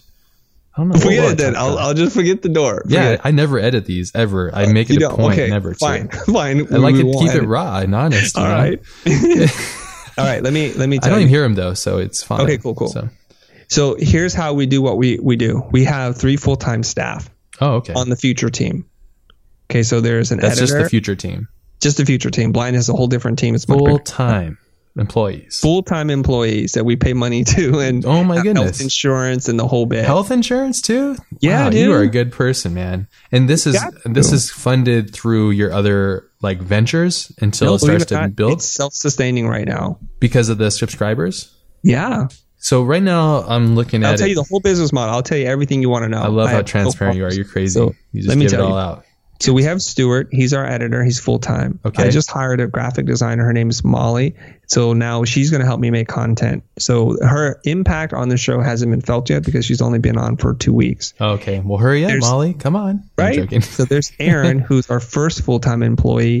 He shoots, he edits. He's just my main go-to, like fills gaps, right? Whatever I need done, he gets done for me. That's awesome. And there's a guy named Mark, and Mark is working for me part-time. Mm-hmm. He's a filmmaker, an editor, but not by trade. Like he was a computer science guy. So all the guys are like switching roles and helping out. Now we used to have a couple different volunteers, but they've cycled in and out. Cheryl used to do social media for us. Now she's got a full-time job somewhere. Jacob used to do SEO for us on YouTube, and he cycled out. So we have a few volunteers, but I'm not talking about an army of people, right? Yeah. And that's basically who makes the company run. Now, aside from those people, there are some people from the blind side. There's Matthew, who's one of my creative directors. So from time to time, you'll see some of his content on the show. There's Ben Burns, who's busy with a lot of blind stuff, but he's also developing content for me. He's also on the show from time to time. And there's our newest co-host. Her name's Melinda. And yeah, she's on the one that I was talking about. Yeah, and we're 4 episodes in. We've just recorded 2 more, so we'll be releasing those. I really and like she's those. Awesome because she's very. I'm going to say like she's confident in terms of who she is. Yeah. She's super transparent. So if she says, I don't understand this, or I'm tired, man, or I haven't worked that hard, or she'll just say whatever. I like that. Yeah. That was the perfect chemistry. There's no fronting with her. Yeah. So she's been a very valuable welcome to the team. And so what does she get for just being on the show and exposing herself is I'm hoping that she's getting additional eyes on her site and her work, but also she's getting basically free coaching from me. That's what I was going to say. I was like, I'll come on that. Let me get some of this sweet action, you know? It's like if you're brave enough to come on and share your story in an open, honest, and transparent way. Dude, I'm in. I'm willing to there, right? So let's do it. Yeah, no, I think it's great. I keep thinking to myself, what can I do so Chris and I can spend some more time together? This would be a lot of fun. Besides Comic-Con once a year, because Comic-Con is just like the nerd mosh pit, which I'm not super pumped on all the time. So right. But no, I mean, I think it's great. That's okay. That makes complete sense. And I love the transparency too, because it's awesome. Because now it's like, even if somebody wanted to replicate that, they're still not you. They're still not your team. And I think it's brilliant what you've managed to do. And I think I applaud you for having full-time employees and freaking health benefits and all that stuff. I've worked at studios for a long time as full-time and never get health insurance. Right. Like real legitimate jobs that you don't have full insurance. No, this is here's a scrappy little startup, and we got to do it right. Oh, I appreciate that. It takes a lot of guts to do that, and to do it right isn't always easy. One thing I learned with like modifying cars, I'm really into cars, is that you do it right the first time, you won't have any regrets, and I think if you build a business right the first time, you won't have any regrets. You set up a good platform and all that stuff. One thing I wanted to get into too is talking a little bit about Keir, and there was something, I think it was one of your episodes where he was saying that, when he first met you, you were so shy and you were running the studio, but like it was very toxic. And you had like some like employees that were kind of just shitty, and you couldn't deal with them. You couldn't face them. And then you eventually just kind of overcame that. And now you are the Chris Do. And I thought that was really interesting, that transformation and what he's done for you. It seems like listening to the episode with him is he a lot of who he is has transcended into you, which I found to be true. Is that possible? Yeah. Yeah, it is totally possible, and it's totally accurate. Now, something that I take great pride in is I'm a very good student. What do I mean by that? I mean, I try my best to learn from my teacher, my master, and then just slay my master, right? Yeah. It's like you got to be at the level of your master at some point, because I don't want to be the student forever. And so when Keir tells me to do something, even if I wholeheartedly disagree with it, even if I think it's the craziest, most bonkers idea ever, I'll give it a shot. Yeah. And if it doesn't work, I'll ask, like, why didn't it work? Can you give me more coaching? What did I do wrong? Then he's like, okay, do this. And then I course correct. Now, in the back of my mind, I'm thinking, dude, I wish you would have told me all the 3 things that were about to happen so I can get it right the first time, but whatever. Eventually, I learn, right? Yeah. So some of the things he's helped me out with. One is he said, you know what? I see that you're unhappy, and it's because the people that you have here aren't people who you'd want to hang out with. They don't reflect your values. So we need to sit down. We need to map out what your values are. Like, what do you believe? Because if we hire people who believe what you believe, I think everything will work itself out. And a lot of this was, you know what? Some of these people that are on my staff are rock stars, or they're amazing designers, or they bring something, and I think I will lose more if I let them go. And ultimately, that took a lot of courage, because there were friendships, there was talent, and there was what my reps were telling me not to do. And ultimately, I had to face all those demons and say, for my own mental health, I got to let them go. I do understand there is a cost. There's a risk to the business, and I know that we're going to do less business because of these people being gone. Sure. And sure enough, eventually I was able to sort it out, let them go, and we took a hit. We made less money. My reps were less happy about the situation, and we got fewer boards. But, it wouldn't take courage if it weren't hard and if there weren't real consequences. And so, yeah, it does require you to take a hit. Like, if you have values and you want to test your ethics, then there's a price to pay. And we paid that price. But what we got in exchange, and it didn't happen overnight, it took some time for it to kind of mature or become fruitful, in that we now have a team who's 100% aligned with my values. Not necessarily that they're going to do what I want, but we share a certain way of looking at the world. So when I come into the office and I say, guys, there's a brand new idea. I want us to focus on this. Can we do this? I don't get hemming and hawing. I don't get people who are jaded and who don't want to do it. They're not pushing me back. Instead, what they do is that's great. Can we understand this a little bit better? Yeah. And then now they're pushing me. They're like, let's do this. When can we do this? Yeah. Right? And they're just pushing, and they don't ask for permission. They just keep doing. Yeah. And so now we have a finely tuned machine that can turn on a dime. It's awesome. And that was jet ski, not a Star Destroyer. Yeah, exactly. Not a giant yacht, right? Yeah, you see that happening. That's a good analogy that I use with my friends too. And because a lot of my friends, they run companies and stuff, and they go like, they're like, well, you run a company, Ash, and I'm like, I already do. And I'm like, and I don't care to run like a big, huge studio, because I don't even know if I could even manage that. And the legalities of just my day-to-day stress would just be too much, probably, just having to spend more time in calls and emails and meetings rather than creating. I don't know how you do that necessarily. I guess, I think it comes down to what Keir was saying. Like, it's all about your values and understanding what you value and your priorities on those values and aligning people with those things, Yeah. I've always had a big problem myself with everything. It's why I do jujitsu. So I'm an individual sport kind of guy. I love my car, like driving by myself, like, like a lot of just kind of singular things, me versus the world kind of things, and when we did our podcast together, like, man, you could keep going into that dark place. And I was like, damn, I don't realize that I do that. I think I'm just very intense. But one of the biggest problems I have is I go 0 to 100. I'm either in or I'm out. The world's black or it's white, and that's it. You know, and I find that to be my strength and my weakness. Do you have a similar thing, or are you right in the middle in the gray spot? Because I can tell you have an intensity. It seems like you go like, okay, I'm going to be white right here, absolute white, and I'm going to go gray. I'm going to go black now. No? Yeah. I don't like things that are not clearly defined. Yeah. And I am the same as you. It's like, if I'm doing something, it's either I'm in charge or I'm following you, but I don't want to be in the middle. Yeah. And here's the classic thing that a lot of people in relationships can relate to, right? It's the classic question of, where do you want to go to eat? Or where to drive the car. If somebody asks me, where do you want to eat? Are you really asking me? Because then I'll just make a decision.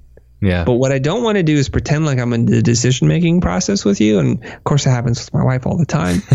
and it's like, I make a decision and she goes, no, let's eat Japanese. I'm like, what the heck was that all about? Why didn't you just say I want to eat every Japanese? night? Yeah. I told you I'm fine. You want to eat pizza, pasta, ramen, or whatever, I'm good. Problems of our generation. No? And it's totally okay. So that's where it's like, I want to either be responsible, make the decisions, or I will support you. I can be a good soldier. I could be a good general, but I don't want to be a soldier general. And it's just like, I don't know what that is. So yeah, definitely that. And there's this other thing about me. I know that if I can't be supremely passionate about something, I don't want to even to do it. Yeah. Right? Yeah. And that's what Kira's saying also, is like the you don't pick, like you pick, like seldomly pick a job at your work that excites you, and those ones that you do pick, you get awards for, and they actually work because you're passionate about it. You feel like you can attach yourself to it.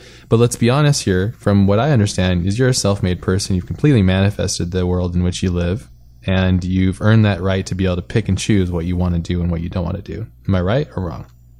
Yes, and believe it or not, Kier gave me the courage to understand that. And it was something that I earned. He says, you know what, where I come from, the boss gets to make the decision.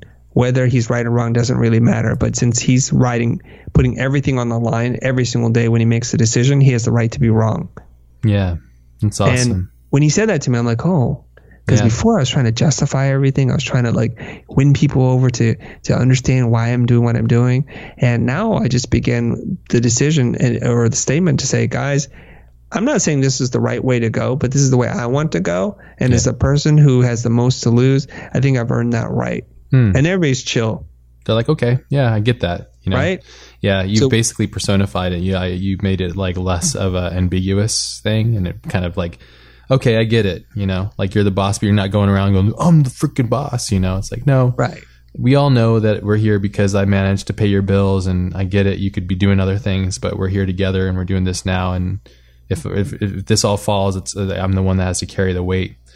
Right. But we're doing it together. You know, I think leadership is so difficult. It's one of the things I have a challenge with. I've read some books on and stuff. I think it's really interesting because I think we talked about it as one of my goals is to direct. You know, directing is all about communicating and leading. You know, right? It's not about making fancy pictures, and it's about communicating and leading people and cultivating a great team to get the best out. You know, so I've worked with really incredibly talented, amazing people that are incredibly severely harsh and crazy tantrums and madness.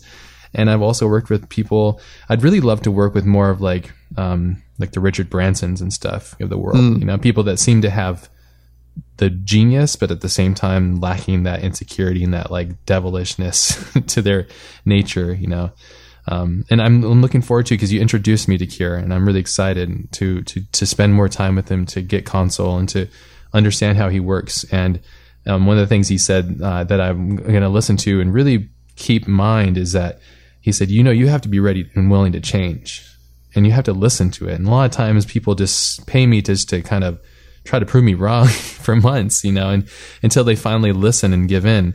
And I think, I think that's just a trust thing, you know, like, I don't know you, you know, and how are you going to change me and all that kind of insecurity thing. But I think the goal, I think from listening to his impact on your life, and I think we can all use a good mentor. You know, so I think in some ways these episodes are mentorship, like little mentorship nuggets, you know. I think it's why we seek these things out, and there's these little pieces of value that people get from them. But we can all use a mentor, you know, a master, basically. You know, Everybody well, let me needs say it. something about that. Now, so a lot of the audience who's listening might not even be in that space where they're thinking about a mentor, where they can afford to pay a coach or a consultant to teach them how to do what it is they need to do. Sure.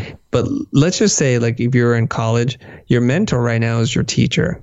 Hopefully. Pick wisely, right? Hopefully. Pick wisely. Yeah. You have a couple of good teachers and trust them, because here's the thing. Maybe I'm just a cheapo. I'm a cheapskate, where I've hired a coach and I realize it's expensive. And every time I meet with him, I want to get the maximum value. So what's the point of me even sitting there saying, well, you don't know me. I can't trust you. I've trusted you when I signed over that check. Yeah, same. Let's go, baby. Yeah. Let's do it. Same What are you going way. to tell me?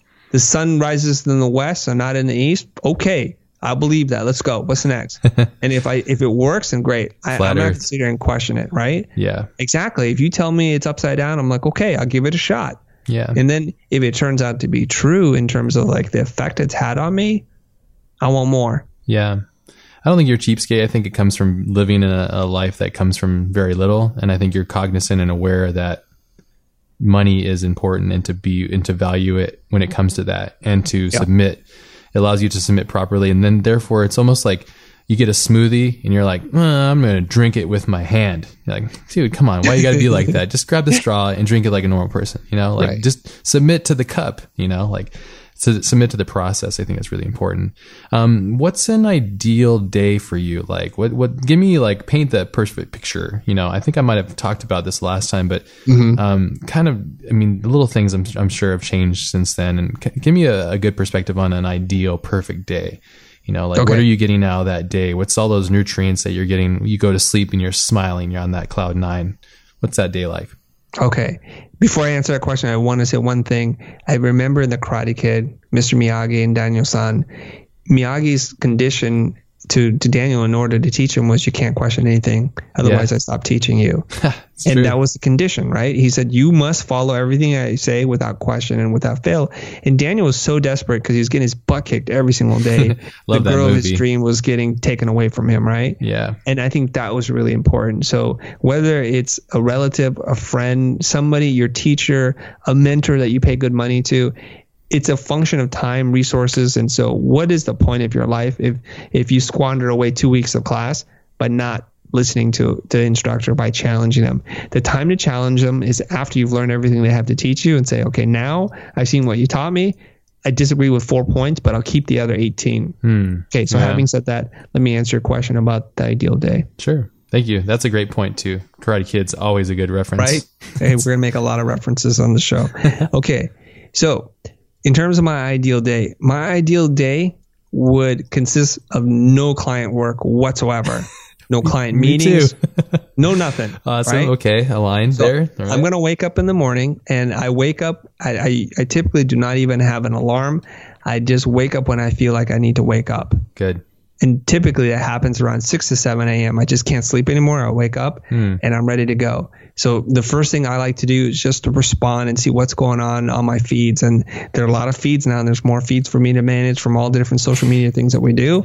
Yeah. And I try to respond, right? So I'm just banging through Laptop those. or phone? Right on my phone. Okay. Damn, I'm you in got bed. super thumbs then. Right? I'm just going for it. And sometimes my left side of my body goes numb. I flip over to the other side. Does your arm go numb? It does. Have that? Oh, God. Like you have some weird wrist action going on, like holding for that one position. You got to get that laptop out, dude. You got to help yourself. It's too heavy and it's too hot. I've done it. It's like, dude, were you using a PC or something? What's going on there? I'm using a Mac. Are you kidding me? That's blasphemy, dude. Yeah. No.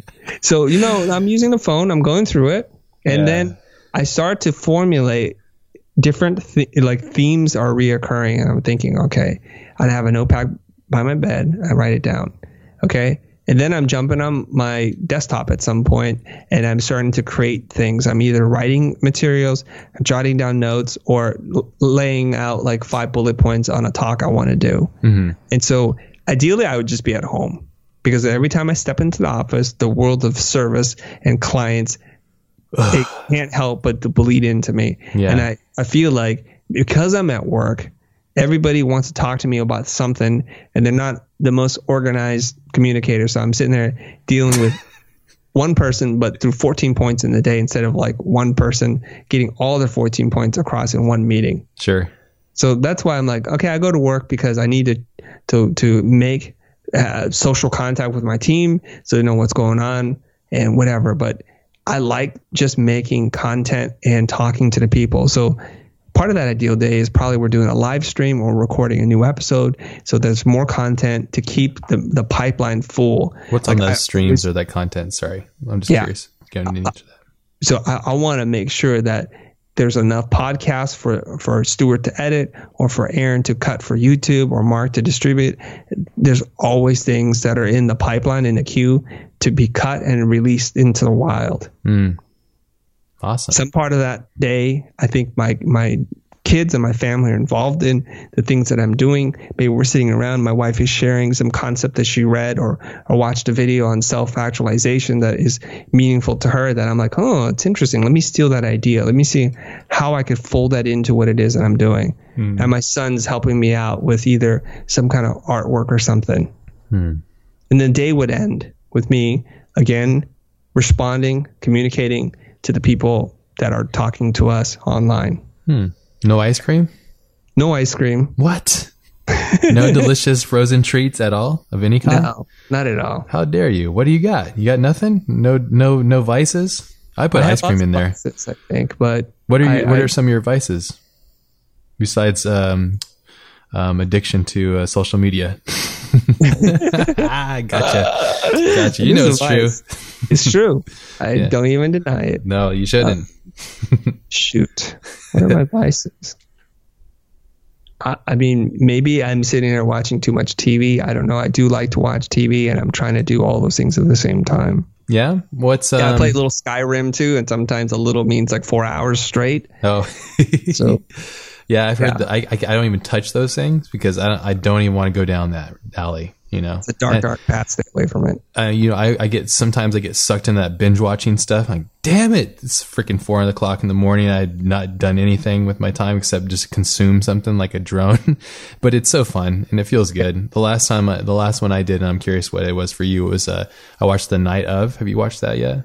No, that's the HBO series, right? It's delicious. Yeah, it's scrumptious. It'll just be willing to destroy a couple days.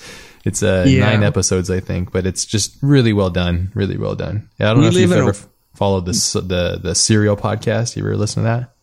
I've listened to a couple episodes. I am afraid of going deeper. Oh, do it, man. Do it. Now, because I have 4 or 5 podcasts that I listen to now, and I can't even keep up with these things. Oh, yeah, I can't either. Yeah. And I was going to say, we live in this wonderful time when there's a plethora of media to consume on so many different platforms. Yeah. It's all about prioritization for me. And so that the series Abstract that came out on Netflix, everybody's like, oh, it's all about design. So I finally watched one of them. I'm like, it's pretty good. But, there's other things I got to be doing. I tried to watch one of them and I was like, it felt really pretentious. And I was like, I'm out of here. So I kind of if everybody was telling me, Ash, you'd love it, you should watch it. And I definitely probably will love it. It did nothing for me. I don't know. It's weird. Which one did you watch? Huh? Which one? Which one? The logo one or something. And we talked with Paula Scher. I was like, I watched that one too. Yeah, it didn't stick with me. That was the first one I watched. It didn't stick with me either. Yeah, and I don't know. It's because I'm so close to that, and we talked about how, my thoughts on design, how I feel like design is kind of, it's like, oh yeah, get it, yeah, but comic book art or something like that's mystical science. I don't even understand how you do that, But with design, I go, yeah, it's a a logo, yeah, I could bust those out left and right. It makes sense, I get it, but. I like those difficult things, I should probably give some more. I'm really not trying to belittle that person or what they're doing. I think it's definitely challenging. Everybody has their challenges. Some people do comics, but they're horrible at design, it's just a two-way street. So yeah. Well, speaking of that particular episode, now Paula Scher, who I know I should know, who's a legend, the most influential living graphic designer, it's a woman. Oh, yeah? I get that. I get all that stuff. But I think the thing that didn't do anything for me, unlike the Chef's Table series, is I like eccentric personalities. Amazing. Yeah. Right? Yeah. I like extreme people, and she was not an extreme person in that way. That's a good point. Yeah, it's a good point. That's probably what I was thinking too. Because the Chef Table, you have these freaking nutsos, They are just nutsos. Deliciously amazing nutsos. And I'm just like, oh, you're entertaining, man. This is insane. because I get really nuts about stuff too. But you're going on it with food. I'm like, this is awesome. I'm gonna take this journey with you freaking freak. Yes, this is great. We want to see slightly dysfunctional people feel good and who are still making it, and I think that's what draws you in. It's like, wow. In a different way, they would be total failures, but in this one way, they're amazing superstars. Yeah, yeah, and it's that show is just so good. I've been trying to get that director on the podcast for a while. That show is just so damn good, so well shot, so well edited. So there's the music, everything, the composed piece. It's just, man, it's up there. I've been recently really enjoying Anthony Bourdain's Parts Unknown. Yeah. I go through periods of time where I watch a lot of it. He's such a little imp sometimes. So funny. His personality. He's such a little shit. But he can be. Yes, he is. He's like, recently I was watching the one with him in Szechuan where he took his buddy, is like that French guy. Have you seen that one? I've not. He's just torturing his friend by making him eat all his like crazy spicy Chinese cuisine, just like getting him super drunk and like destroying his bowels. It's like, and he's just such a turd with it, but it's entertaining. I watched it. So what are some other shows that you're watching? Are you a Netflix guy or is it all of them? Do you have, because I have multiple subscriptions to all these things. I'm addicted. Yeah. Well, I probably, there's no surprise, but I love Game of Thrones. Okay. Of course. Just about every nerd loves that, right? Your favorite character, who is that on Game of Thrones? Because I freaking love Game of Thrones. It's probably Tyrion. It's got to be Tyrion. Tyrion's amazing. He's so smart. I would say it's Tyrion or Arya. Yeah, I think Arya's amazing. She's okay. He's building her up to be the baddest beast, assassin, killer, the baddest. He's building her up the whole time. She's gone through everything, and she's still there, man. Yeah, she managed to survive every phase that everybody else has died, except Tyrion. You know what though? But she's made some poor decisions in her life. She really has. She's a little kid. But still, if you think about it, when she met the faceless man and she saved his life, he gave her 3 wishes, and she should have killed off Tywin and be done with it. Oh, but she's a little kid. That's true. But she's a little kid. But you know what? Here's the thing. I think what George R.R. Martin has done here is he's created basically one character, and he's made them reproduce themselves via their siblings, right? Oh yeah, yes. The father makes the same mistake as the son, and the son makes the same mistake as the daughter, and everybody down the line. Yeah. So that's the interesting thing. It's really like 4 archetypes. Yes. And they get killed, and then their children. That's exactly it. Do the exact same thing. Yeah. I mean, Jon Snow is Ned Stark. I mean, that's they all are, and same with his brother. All of them are the same. They want to do the right thing. They're almost kind of black and white about doing what's right, to the detriment of everybody. Yeah, yeah. And so is Cersei, though. Cersei, in her own right, she just has a horrible delivery, her delivery is just the worst. And she creates little monsters like Joffrey, And he can, man, George can write a character you just absolutely disgustingly hate, like you just fiendishly want to see them be done with, Joffrey is one of those just creatures that he created, just like the worst, I love that. You're like Joffrey's my favorite. No, I was thinking that kid's career is going to be ruined because he's typecast. Everybody's going to hate him from here on out. Yeah, even the Lady in the Red too. Vile human being. Yeah, the Lady in Red. Right. I'm excited for this next season. It's departed from the books, so I'm curious to see how it holds up because it's going to be interesting. I'm really a big fan of that series. I think it's basically just showed. Kind of destroyed the whole myth of like TV shows aren't at the same level as films. It just kind of obliterates it. Not to be a jerk, but it's the visual effects and the overall feel of that world is better than most any movie out there. It goes head to head with any of them and destroys them. Yeah. So, and it's a television show, people. It's like 12 episodes a season. It's not 2 hours of content. This is like a crazy amount of the content being produced. Right. If anybody even understands the complexities of running a show that big, and it's a miracle that it's any good. I can't believe it personally. It's amazing. Another favorite show of mine is Fargo. Fargo is incredible. Yeah, it's so good, man. Crazy, cool storylines, retro style, the lighting, cinematography, the color grading, everything about it. Stories. Them being able to bring in great actors. Incredible. And just the tension that they're able to build from episode to episode is incredible. Yeah. I'm coming up on season 3. I'm about to binge on that soon.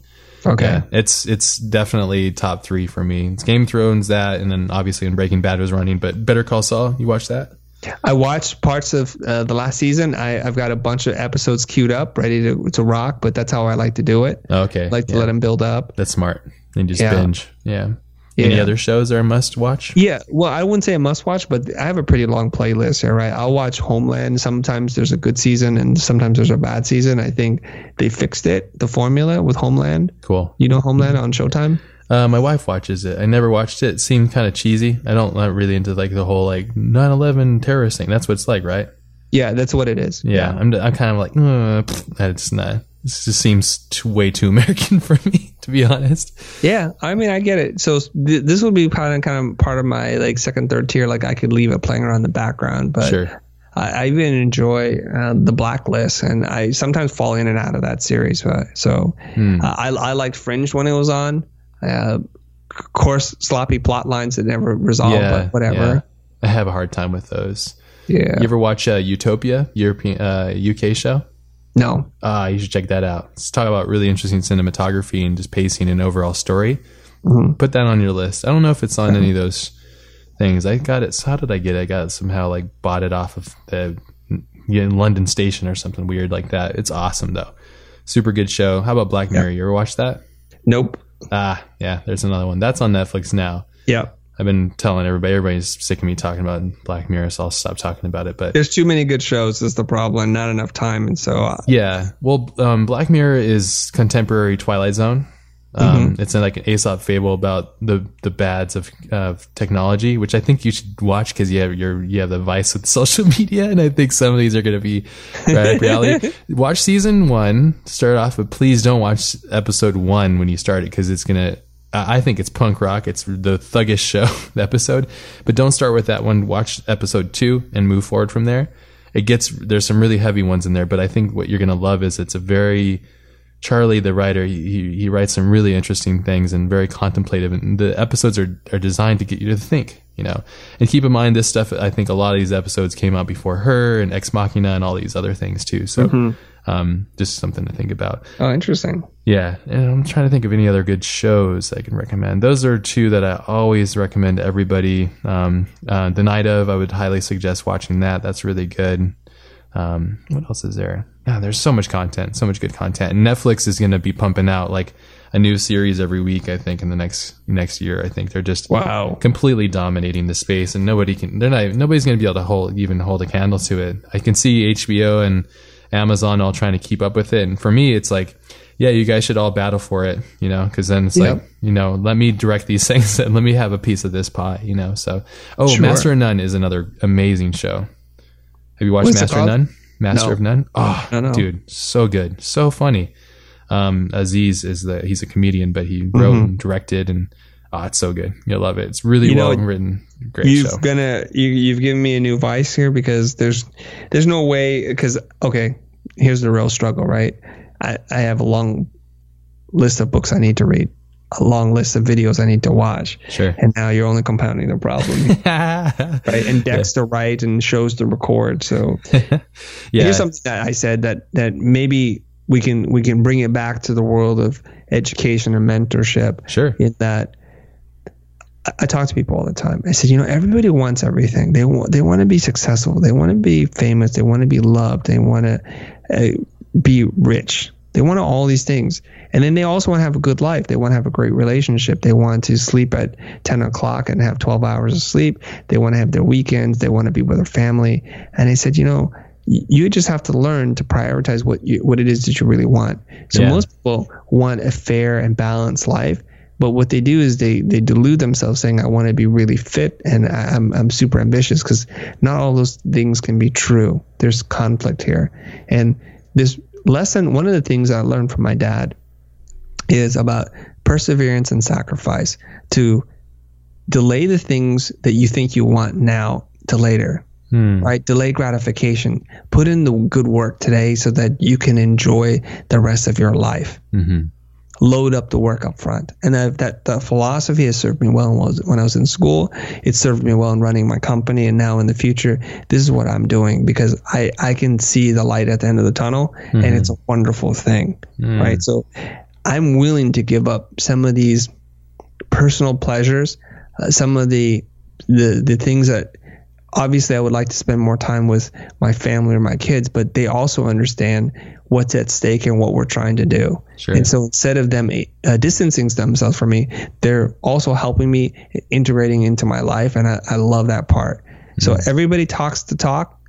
Few people walk the walk and are willing to make the necessary sacrifices to be great, to put in an extra hour in the gym or the 15 minutes or whatever it is that you can afford, or to stay up an extra 2-3 hours a night so that you can work towards becoming a better person in terms of your craft, your skill, or to educate yourself. Yeah, it's very true. You don't earn it. There's no such thing as overnight success, in my opinion. It's years of developed growth and development. I totally agree. And it does take a lot of things and a lot of removing that instant gratification, I think, is really key. It goes against our best nature, and especially in this generation where everything's so instantaneous. And everything seems to be just so, right in there in your hands. But yeah, if you can delay that and you could, you dig deep and work. And I want to explain to people as well, is like, this is how it works for me. I probably watch, Friday nights I have wine and cheese night with my wife, and that's when I spend some quality time with my wife. We get drunk and eat cheese. Is awesome. And that's when we watch like maybe an hour or two of shows. That's usually when I feed that need. The times that I ever get to binge is probably like, my wife is always on me about this. She's like, man, you complain, you work so much, but you can't even, watch a show or relax. I'm like, well, it's just kind of like, there's so much to be learned. Yeah. Like, oh, I got to learn this new thing in Octane, or I got to learn Houdini, or whatever it might be. There's just so much to be learned. And part of me loves that, and part of me hates it too. At the same time, it's just part of it.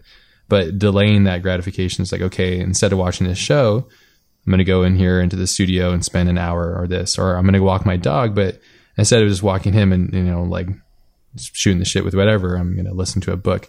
I will say that there's something really important about allowing your mind and your body to digest information, to have that break. You can't constantly just be feeding it. We're not designed to just be like that. Yep. We're supposed to retain and then also reinforce it with action. It's important. So, few more questions because I know it's getting late here. But one of the questions I wanted to ask you was, are you at where you want to be in life? And if not, what's missing? I am, I think, exactly where I need to be in life right now, right here. Feels like it. Well, I also think that a lot of your own personal unhappiness is about wanting to be in the past or in the future, and you have to learn to be here in the present. You really do. And to acknowledge and appreciate where you're at, realizing that there's work to be done, and that's totally okay. That's part of the journey in life that you're at. Yeah. So I'm totally okay exactly here. I know that if I look backwards, that I've made a lot of progress and I continue to grow. I'm at the place where I think I ultimately need to be. No, but I am exactly where I need to be. I love that. That's great. I would say there's a book called Be Here Now, I think it is. It's Eckhart Tolle's book. Have you heard of that book? I have. Yeah. Have you read it? No, I have not. I haven't. It's on my bookshelf. You probably have it on your bookshelf too. My wife has it on her bookshelf. Okay. But I get the gist of it. But yeah, I probably should eventually read it. Probably when I'm ready for it, I'll read it. But it's kind of about that same idea, I imagine. Just living and being that moment. But I can sense it and feel it from you when I talk to you, and when you explain your excitement for things. I can sense that you're at where you need to be in this present part of your life, and I think that's really awesome. What makes a good business partner, or just partner in general, when it comes to making things? What is that? What's a good partner for you? What personality traits and kind of characteristics work best? Shoot, I'll tell you what doesn't make a good business partner is me. I'm not a good business partner because I'm headstrong. Okay. I move fast. I have low tolerance for incompetence. Whoa. I expect as much as I put out. And so it's really tough. That's my problem. That's exactly, right? You described me in a nutshell. My partners, they are constantly getting pissed at me for those same things, because I'm like, hey, I'm running. You got to run with me, and we got to run fast. And they're like, I don't want to run. Like, well, get out of here. Yeah. Yeah. How do you deal with that then? Because do you feel alone? Because oftentimes I feel alone. That's one of my thing too. That's one of my, but at the same time, I feel that in order to really achieve those like Richard Branson level kind of abilities, and sometimes I think maybe I don't even want to do that. And that's why I don't have a business. Like you have a business, you have to have partners that you work with. That's why one of my biggest fears is like turning everybody that I love against me because I'm my own worst person, you know? But that's so funny. You literally, that's my biggest problem. So how do you do that? How do you manage to do what you do? And, you know, obviously you don't have any business partners. I don't. I have no business partners. And I'll tell you, in the history of the two companies, I've had partners, and it just, actually I've had another company that I had a partner with, and it just quickly dematerialized because I realized we don't share the same values. Yeah. We make decisions differently. And for a long time, I would just say, okay, fine. I trust you. You do your thing, even though I wholeheartedly disagree with every decision you're making. But I would be a bad partner if I just got in the way all the time. Yeah. But ultimately, you know, I think there are a lot of people who think of themselves as entrepreneurs, and I think there are actually few that are what Gary Vaynerchuk would say, like a thoroughbred entrepreneur who's willing to risk everything, to go for everything, to make big, bold decisions, and to be willing to take the responsibility if it doesn't work out. Yeah. I think there's a lot of people who want to make decisions, but don't want to take any of the responsibility when it doesn't work out. Sure. So instead of making a bold decision, they try to enroll you in exactly what they're saying. So you're like, yeah, okay. So then when things go bad, well, we made this decision together. No, we didn't. I heard you out. I let you do what you did, and you effed it up. That's really what it's about. Yeah. But let's talk about tempo. You and I, we're grinders. We work really hard. So we look up, and instead of seeing people side by side with us, we see people in the long distance in the horizon. And after a while, that can wear you down. It doesn't wear me down when they're my employees or they're volunteers, because I have different expectations. But when you're my partner and I'm jamming and you're partying and you're drinking and you're doing everything, and I'm working, and then your cut is the same as mine. Yeah. Your ability to make the decisions at the table is the same as me. I don't have a lot of tolerance for that. And so I know what makes a bad partner is me. That's so interesting. I guess you've gotten there by now, but I'm thinking like maybe it's the same thing for me, you know? And like I always feel so alone. And when I was growing up, I was in bands, and I think I was just the worst because I was so intense, you know, like got to be on practice, got to have this show, got to get this song right, got to do this. And, you know, I just would put stress and strain on my bandmates because they just weren't into it as much as I was, you know. And I think I felt bad, you know, like I just felt like, damn, I suck, you know, like I'm just too intense, I guess. And that's really why I'm alone. And like what I do, I can't run a company. I'm not really into it at this point. But yeah, that's interesting. I was just curious about that because I was wondering how the hell you do that, because I know we're kind of similar, but I'm like, how are you doing that? Because I can't figure that one out, you know? So I'm doing my best. It's just really difficult for me. It's one of my biggest struggles, especially currently. Okay, I have a couple more questions. One of these ones, a little bit morbid, but at the same time, I think it's kind of interesting. I imagine maybe you think about this. If you do, let me know.